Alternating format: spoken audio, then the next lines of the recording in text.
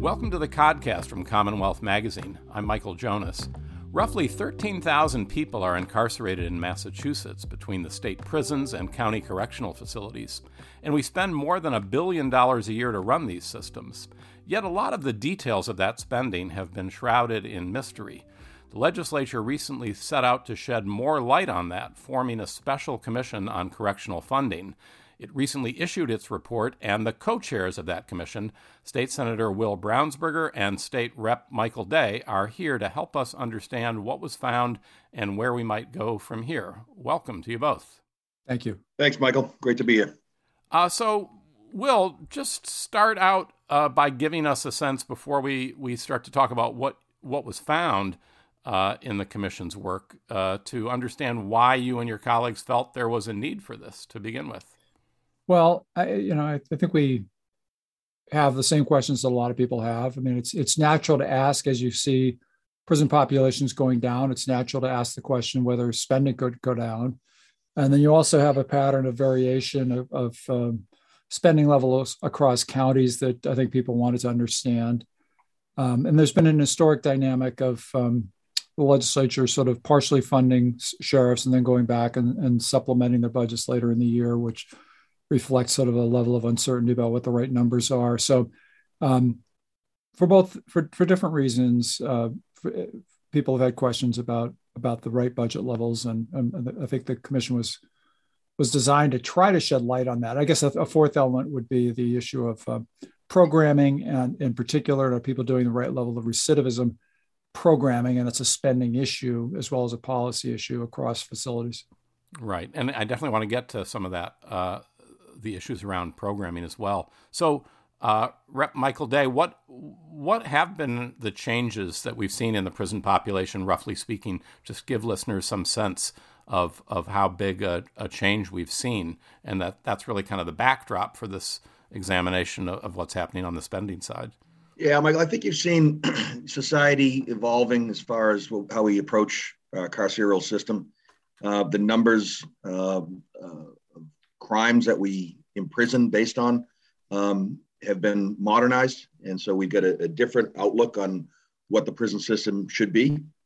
So you've got a natural decline in population based on that, I think, coupled with COVID and releases based on health and safety concerns. Those numbers dramatically increase the pace of decline, I guess, of the prison population. And so we saw the numbers continuing, and we expect they will continue to trend downward certainly on long-term imprisonments. And it was ripe for, as Senator Brownsberger said, there were a number of different issues here that hadn't been explored in some time. The level of opaqueness of the funding was certainly foremost, I think, for the legislature on a budgetary cycle, but certainly the programming and accounting for the decline in population were the chief motivators. But I think that's what drove a healthy piece of this commission. And am I right that, over a period of a few decades, the population of folks incarcerated is it sort of in the neighborhood of half of what it was at its peak? That's right. Yeah, it's the natural evolution again from the tough on crime mantra that you heard throughout the 80s and early 90s there. I think that, our understanding of what works with our carceral system has evolved. And as a result, you're seeing the numbers trending that direction. And so I guess sort of the sort of first question is, are we sort of spending too much? I mean, we've seen the sort of numbers, kind of those trend lines go in opposite directions, right? We've seen this steep drop in the number of inmates, and correctional spending has basically been increasing fairly steadily. From at least 30,000 feet, you would say it's been sort of increasing kind of without regard to that downward movement in the population being incarcerated. It might lead one to say, is there something off here? Yeah, I mean, I think, Michael, from that 30,000 foot level, you'd naturally assume that our numbers are going down, so our costs should go down. This is a different type of population, clearly. So that accounts for a piece of it. You could reduce. It's similar. I equate it to some of our educational system concerns, right? The numbers of students are going down. Why are the costs going down? Well, you still need the same teachers. You need the facilities for those students. that's I think that's certainly true with our correction system. You still need correctional officers who are escorting inmates out of their cells, making sure that the peace is kept inside the system. But we also have changed what we do with the inmates. We no longer just keep them in a cell. They're now, we're moving towards a recidivist model where the programming increases so that people who are coming out are equipped to be back into society in a productive way. They're not coming out and just being turned out with their clothes that they came in. And so the programming certainly comes with a cost, and I think it's a cost that is well placed, so that the numbers won't necessarily. You're seeing a redistribution of where the monies are being spent, as opposed to just a linear drop in the numbers. I don't know if Senator Brownsberger had different thoughts on that, but I think that's what we've seen throughout the course of this commission. Yeah, no, we're on the same page. I mean, just to sort of extend Mike's metaphor a little bit, if you've got kindergarten, first grade, second grade, third grade, and fourth grade, and you take half the students out of each class, you still need kindergarten, first grade, second grade, third grade, and fourth grade, and that so your cost structure doesn't necessarily change, and it's to some extent it's the same at the prison level. You've got maximum, minimum. You've got different units targeted to separate people by different gang bases. You've got mental health units. You've got youth units, and so forth. So the structure doesn't necessarily change, and I think we have it as an open question whether perhaps there are ways to change the facility structure we have out there. I mean, use the word consolidation, which is a scary word to people in the corrections business. But you have to remember that it's not necessarily good to consolidate inmates into a more cramped space. I mean, a lot of these, you can think of design capacity and operational capacity. I mean, or maybe the building was built with 300 cells for 300 people, and now they've bolted 2 or 3 beds into every cell, and they're saying the capacity of the place was 700, and now it's back down to 300. Well, maybe it's back down to where it should be, and maybe the ratio of staff to inmates is more like what it should be, and it's better for inmates. So I think that's something.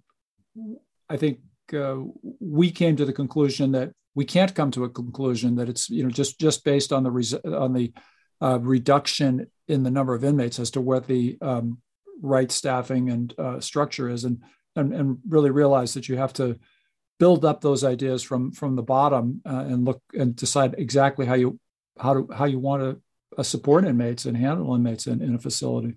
Although your point about schools, I kind of take that, and you often do hear that comparison.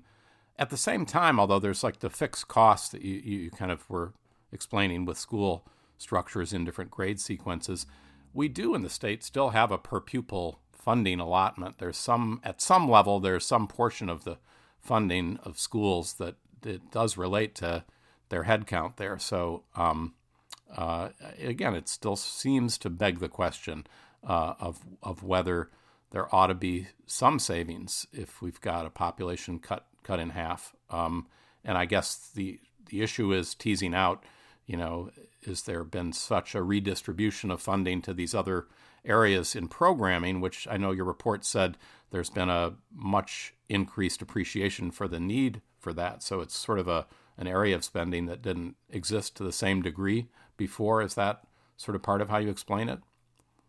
Well, I wouldn't say that. I mean, sorry to jump in, Mike. I mean, I wouldn't say that the money has gone over into programming. I would not say, okay, they're now spending 50% of their budget on programming. That's not happening.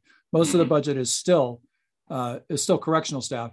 But remember that's still a very murky thing, though, because actually, the real cost of a lot of programming is correctional staff.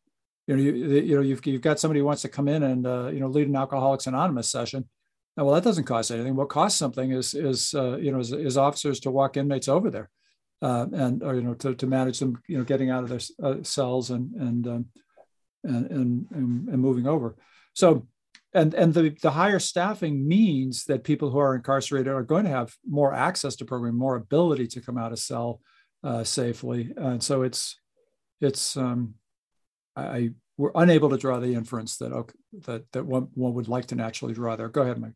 So, Yeah, no, I was going to just follow up with what the senator said. We left that open intentionally, Michael. We weren't able to get to that cost saving issue yet because we first got to get down to a apples to apples comparison on what's being spent in these facilities. And I think one of the biggest findings of this commission was that we don't have that ability right now. Different things are being reported, different things are being classified in different ways by facility, by office, by agency. And one of the recommendations here was that we align those better so that we understand where those monies are being spent, where there are opportunities for savings or consolidation. Right now, it's almost like throwing a dart in the dark. If we were to try to say, well, this needs to be cut, or here's the formula we're going to put into place. We need to have a baseline of standards, a baseline of definitions, and a baseline of reporting that could then be used as a building block for adult, mature analysis of where the spending is. So there's two parts to that. I mean, one part is the issue of capacity and the issue of, could you change the facility structure, meaning, close a couple of facilities, move inmates around, however you did that, in a way that would save costs. I mean, when you actually close the doors on the facility, that's when you could save costs. If you say, okay, I tell you what, we don't need this school over here. We're going to close K through 4 over here. We're going to put all these kids over in the other elementary school in town. That saves money. But whether you're in a position to do that depends on your sense of the level of crowding that you think is appropriate. And so the data that Mike and I are working on developing the reporting language for now will, I think, give us much more insight on a regular basis into how crowded are these facilities, and how crowded would they be if we push for some more consolidation.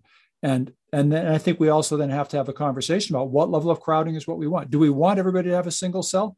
Well, you will get different answers. I think the predominant answer is yes. Most people would prefer to be in a single cell, but that is not a uniform answer. Sometimes it's good to have a buddy, and sometimes people get lonely, and maybe that's good for mental health.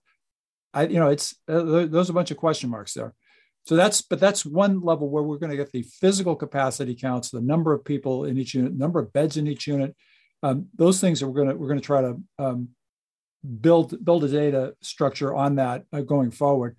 Then the other level of it is, well, what programming is actually happening? And we really did, as Mike said, try to get insight into that. And that's where you really get into, let me back up for a second. You still have a problem. Even there's a definitional problem, even on the capacity issues, by the way, because the so-called rated capacity of the institutions is a number that bounces around and is really a little bit arbitrary. Not to say that I don't want to say arbitrary, but it's not reliable, the numbers that we have on rated capacity. We want to know how many beds are there in these places actually. What do you really, how many people are you able to take? But then you get to the programming level, and it's even harder to understand. The data about what people are getting in the way of programming is just all over the map. No consistent definitions, no good data on participation levels, no good data on completion rates, and much less outcomes. So that's where we really feel is a major direction for us to go in, which might even involve changing the way programming is managed. But those are things that the commission did not reach consensus on as to how to solve that problem. But talk a little about this issue of programming, because I feel like this kind of gets into the ways in which kind of the question of what happens in correctional facilities, may have some correspondence to all the stuff we've been talking about outside of correctional facilities with criminal justice reform. We've made changes in, how we handle cases coming into the court system. We've got this whole new police reform effort that you all passed to kind of change how police are operating or being monitored.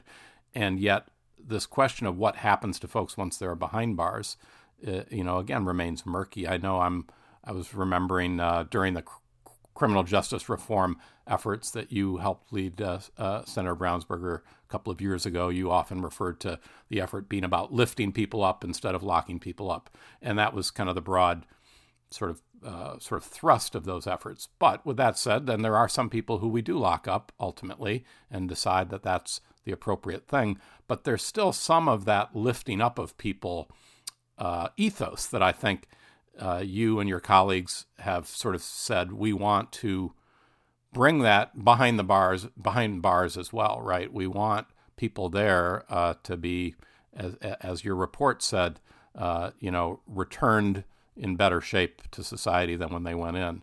And that gets to this whole programming issue, and especially at the county level with, as listeners may know, the county system, which again has about half the inmates in the state, is run by individual sheriffs that are elected across the state. And your report found that it was just wildly disparate levels of funding on programming. I know there was the problem of even just defining programming and making these apples to apples comparisons, but then I was struck that I think in a few of them, Barnstable, Berkshire, Middlesex, those three counties spent more than $6,000 per inmate, and Plymouth County was at about $3,000. Bristol County was at $1,000. I don't know, Rep. Day, does that make any sense to have such wildly varying spending amounts just depending on the county that an inmate committed a crime in and then gets locked up in?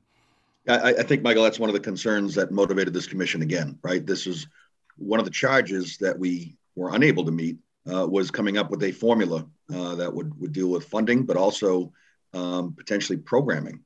And what we found was that at a base level, again, not to sound like a broken record, the definitions and classifications didn't match across the Commonwealth. So we had some counties reporting, and I don't have the numbers off the top of my head, but an extraordinary number of classifications of mental illness compared to other counties. Right. No, I saw those. I think Franklin County was at the top. 90% of inmates were classified that way. And then there were a couple of others. I think Barnstable and Bristol, it was less than 20%. It's hard to think that people getting incarcerated in those two different jurisdictions just have wildly different kind of mental health profiles, right? That's right. And that's part of the frustration and part of the motivation of the commission was to get to that building block level again. We've got to start at the base. We've got to have a common agreed upon set of definitions as classifications. And then we can figure out what programming slots into what area, right? Every population is going to be different to a certain extent inside the walls, as you say.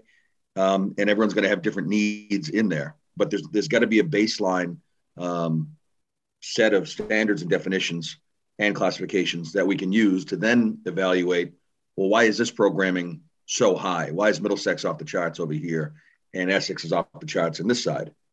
We can't get there until we get to this agreed upon level of definitions and classifications. That's, I think, one of the major findings of the commission that we did get across the board consensus on, the need for more uniformity in our reporting and classification.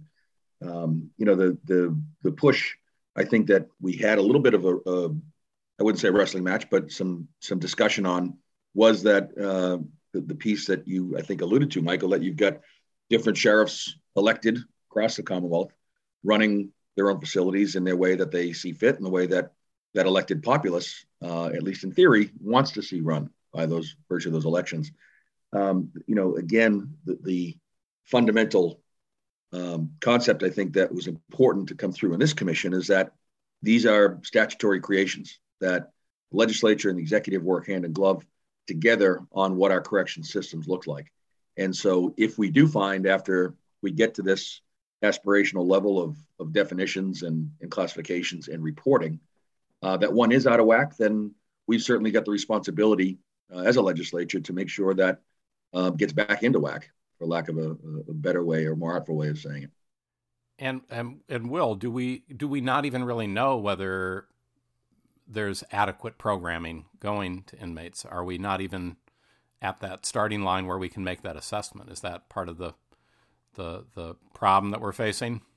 I would say that we know the answer to that, because in my own mind, I would like to see a very, very high standard of programming and provided to inmates. I know the word programming is a little abstract, but we want people to be able to grow and heal in prison if they have to be there, rather than just be warehoused.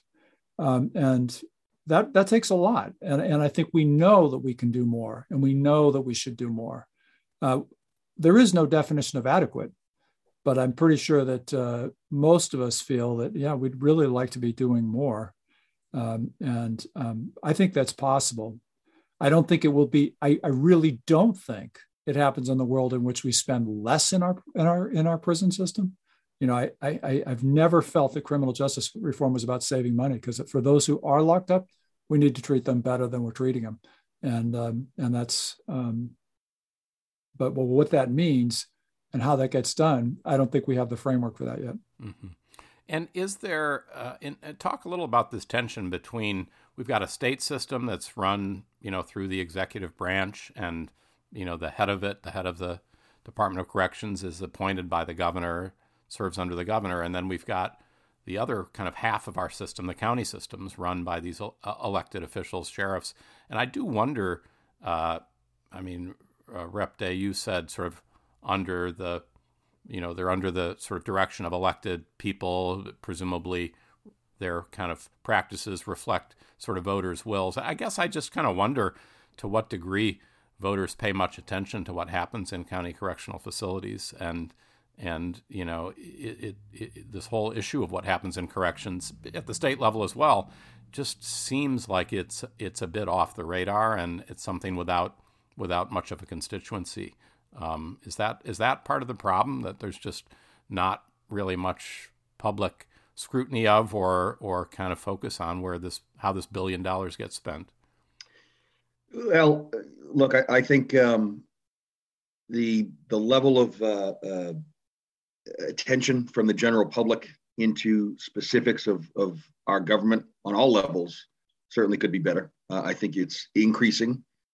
Certainly light years ahead of where we were even 5-6 years ago with the level of attentiveness from the general population. The public will tend to fixate on things when there's a scandal or when there's a glaring problem. And if not, if it's running okay, there's nothing in the headlines, then there's not really going to be that level of attention unless you're involved in that system on a day-to-day basis. I think that the legislature, itself, has been paying increasing attention to our corrections system. And this, again, the motivation behind this commission was to give us a better, clearer insight into the operations on all levels of our correction system, not only the DOC, but also the sheriffs as well, and how they do in the county houses of corrections. This commission does signal increased attention from the general public. We had a robust public participation in this commission and the work we did, as well as the legislature itself. I think there's a much sharper eye being turned to our correction system now.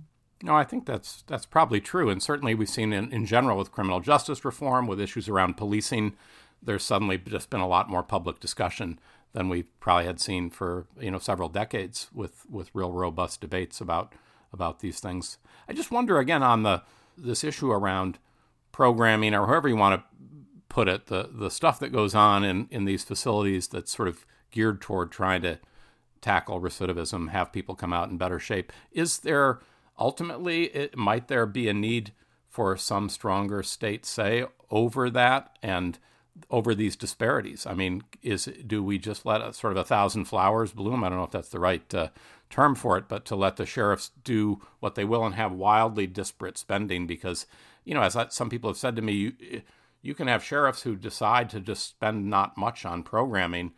If you think programming matters, then you might think the folks coming out of there are kind of at a higher risk to recidivate.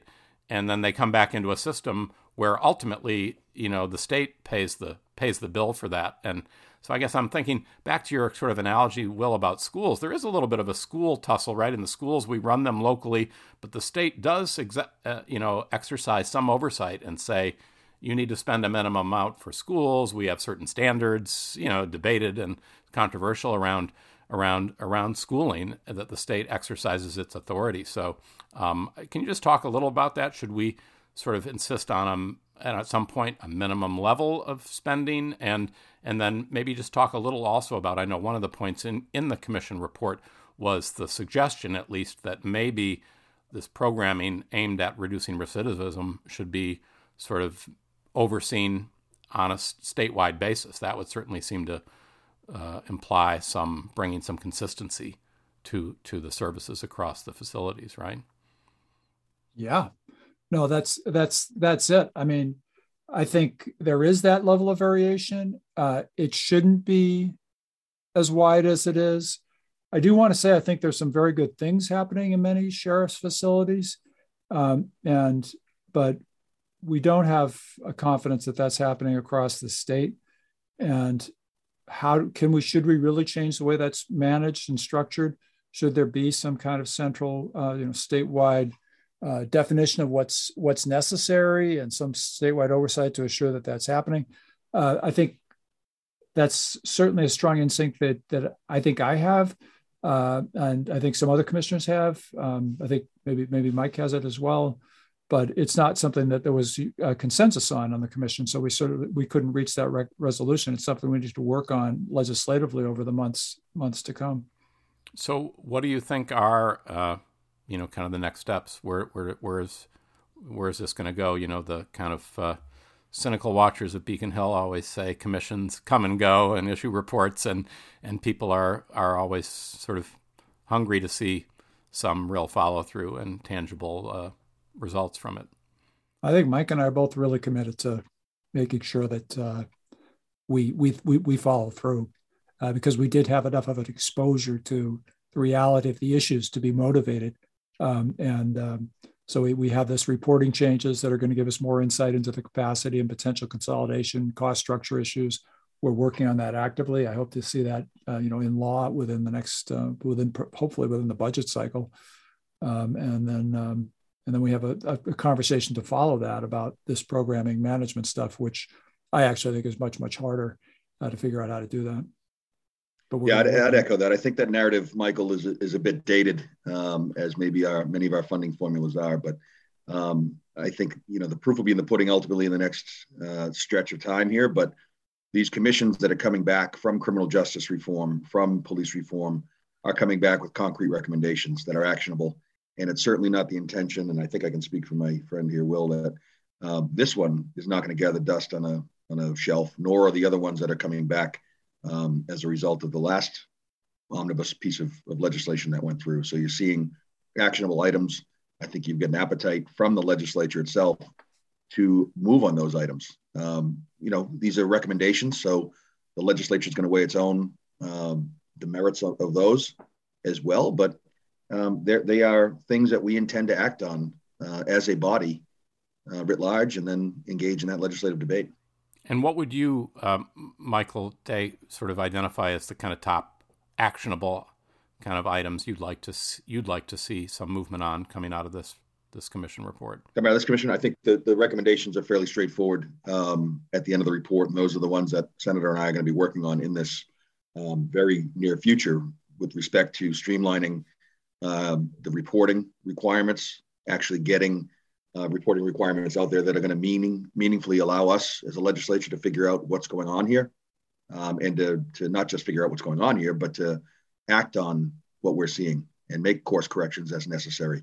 Right? We, as in the legislature, have the budget power. We also have that oversight power to correct course when it is going off kilter. So if we see aberrations after we get this reporting fixed, then that's when it's on the legislature to act. But in the short term, I think the Senator and I are working on putting these into actual actions, changing the reporting requirements, making sure those are following the recommendations of this commission. Great. Well, thanks for a great conversation and helping us understand an important issue that probably gets too little attention and discussion. Representative Michael Day, thanks so much for talking to us. Thank you, Michael. And Senator Will Brownsberger, thank you. Thank you. Thanks for your interest and for all you do at Commonwealth Mag. And this has been another episode of the Codcast from Commonwealth Magazine. I'm Michael Jonas. Thanks for listening. We will see you next time.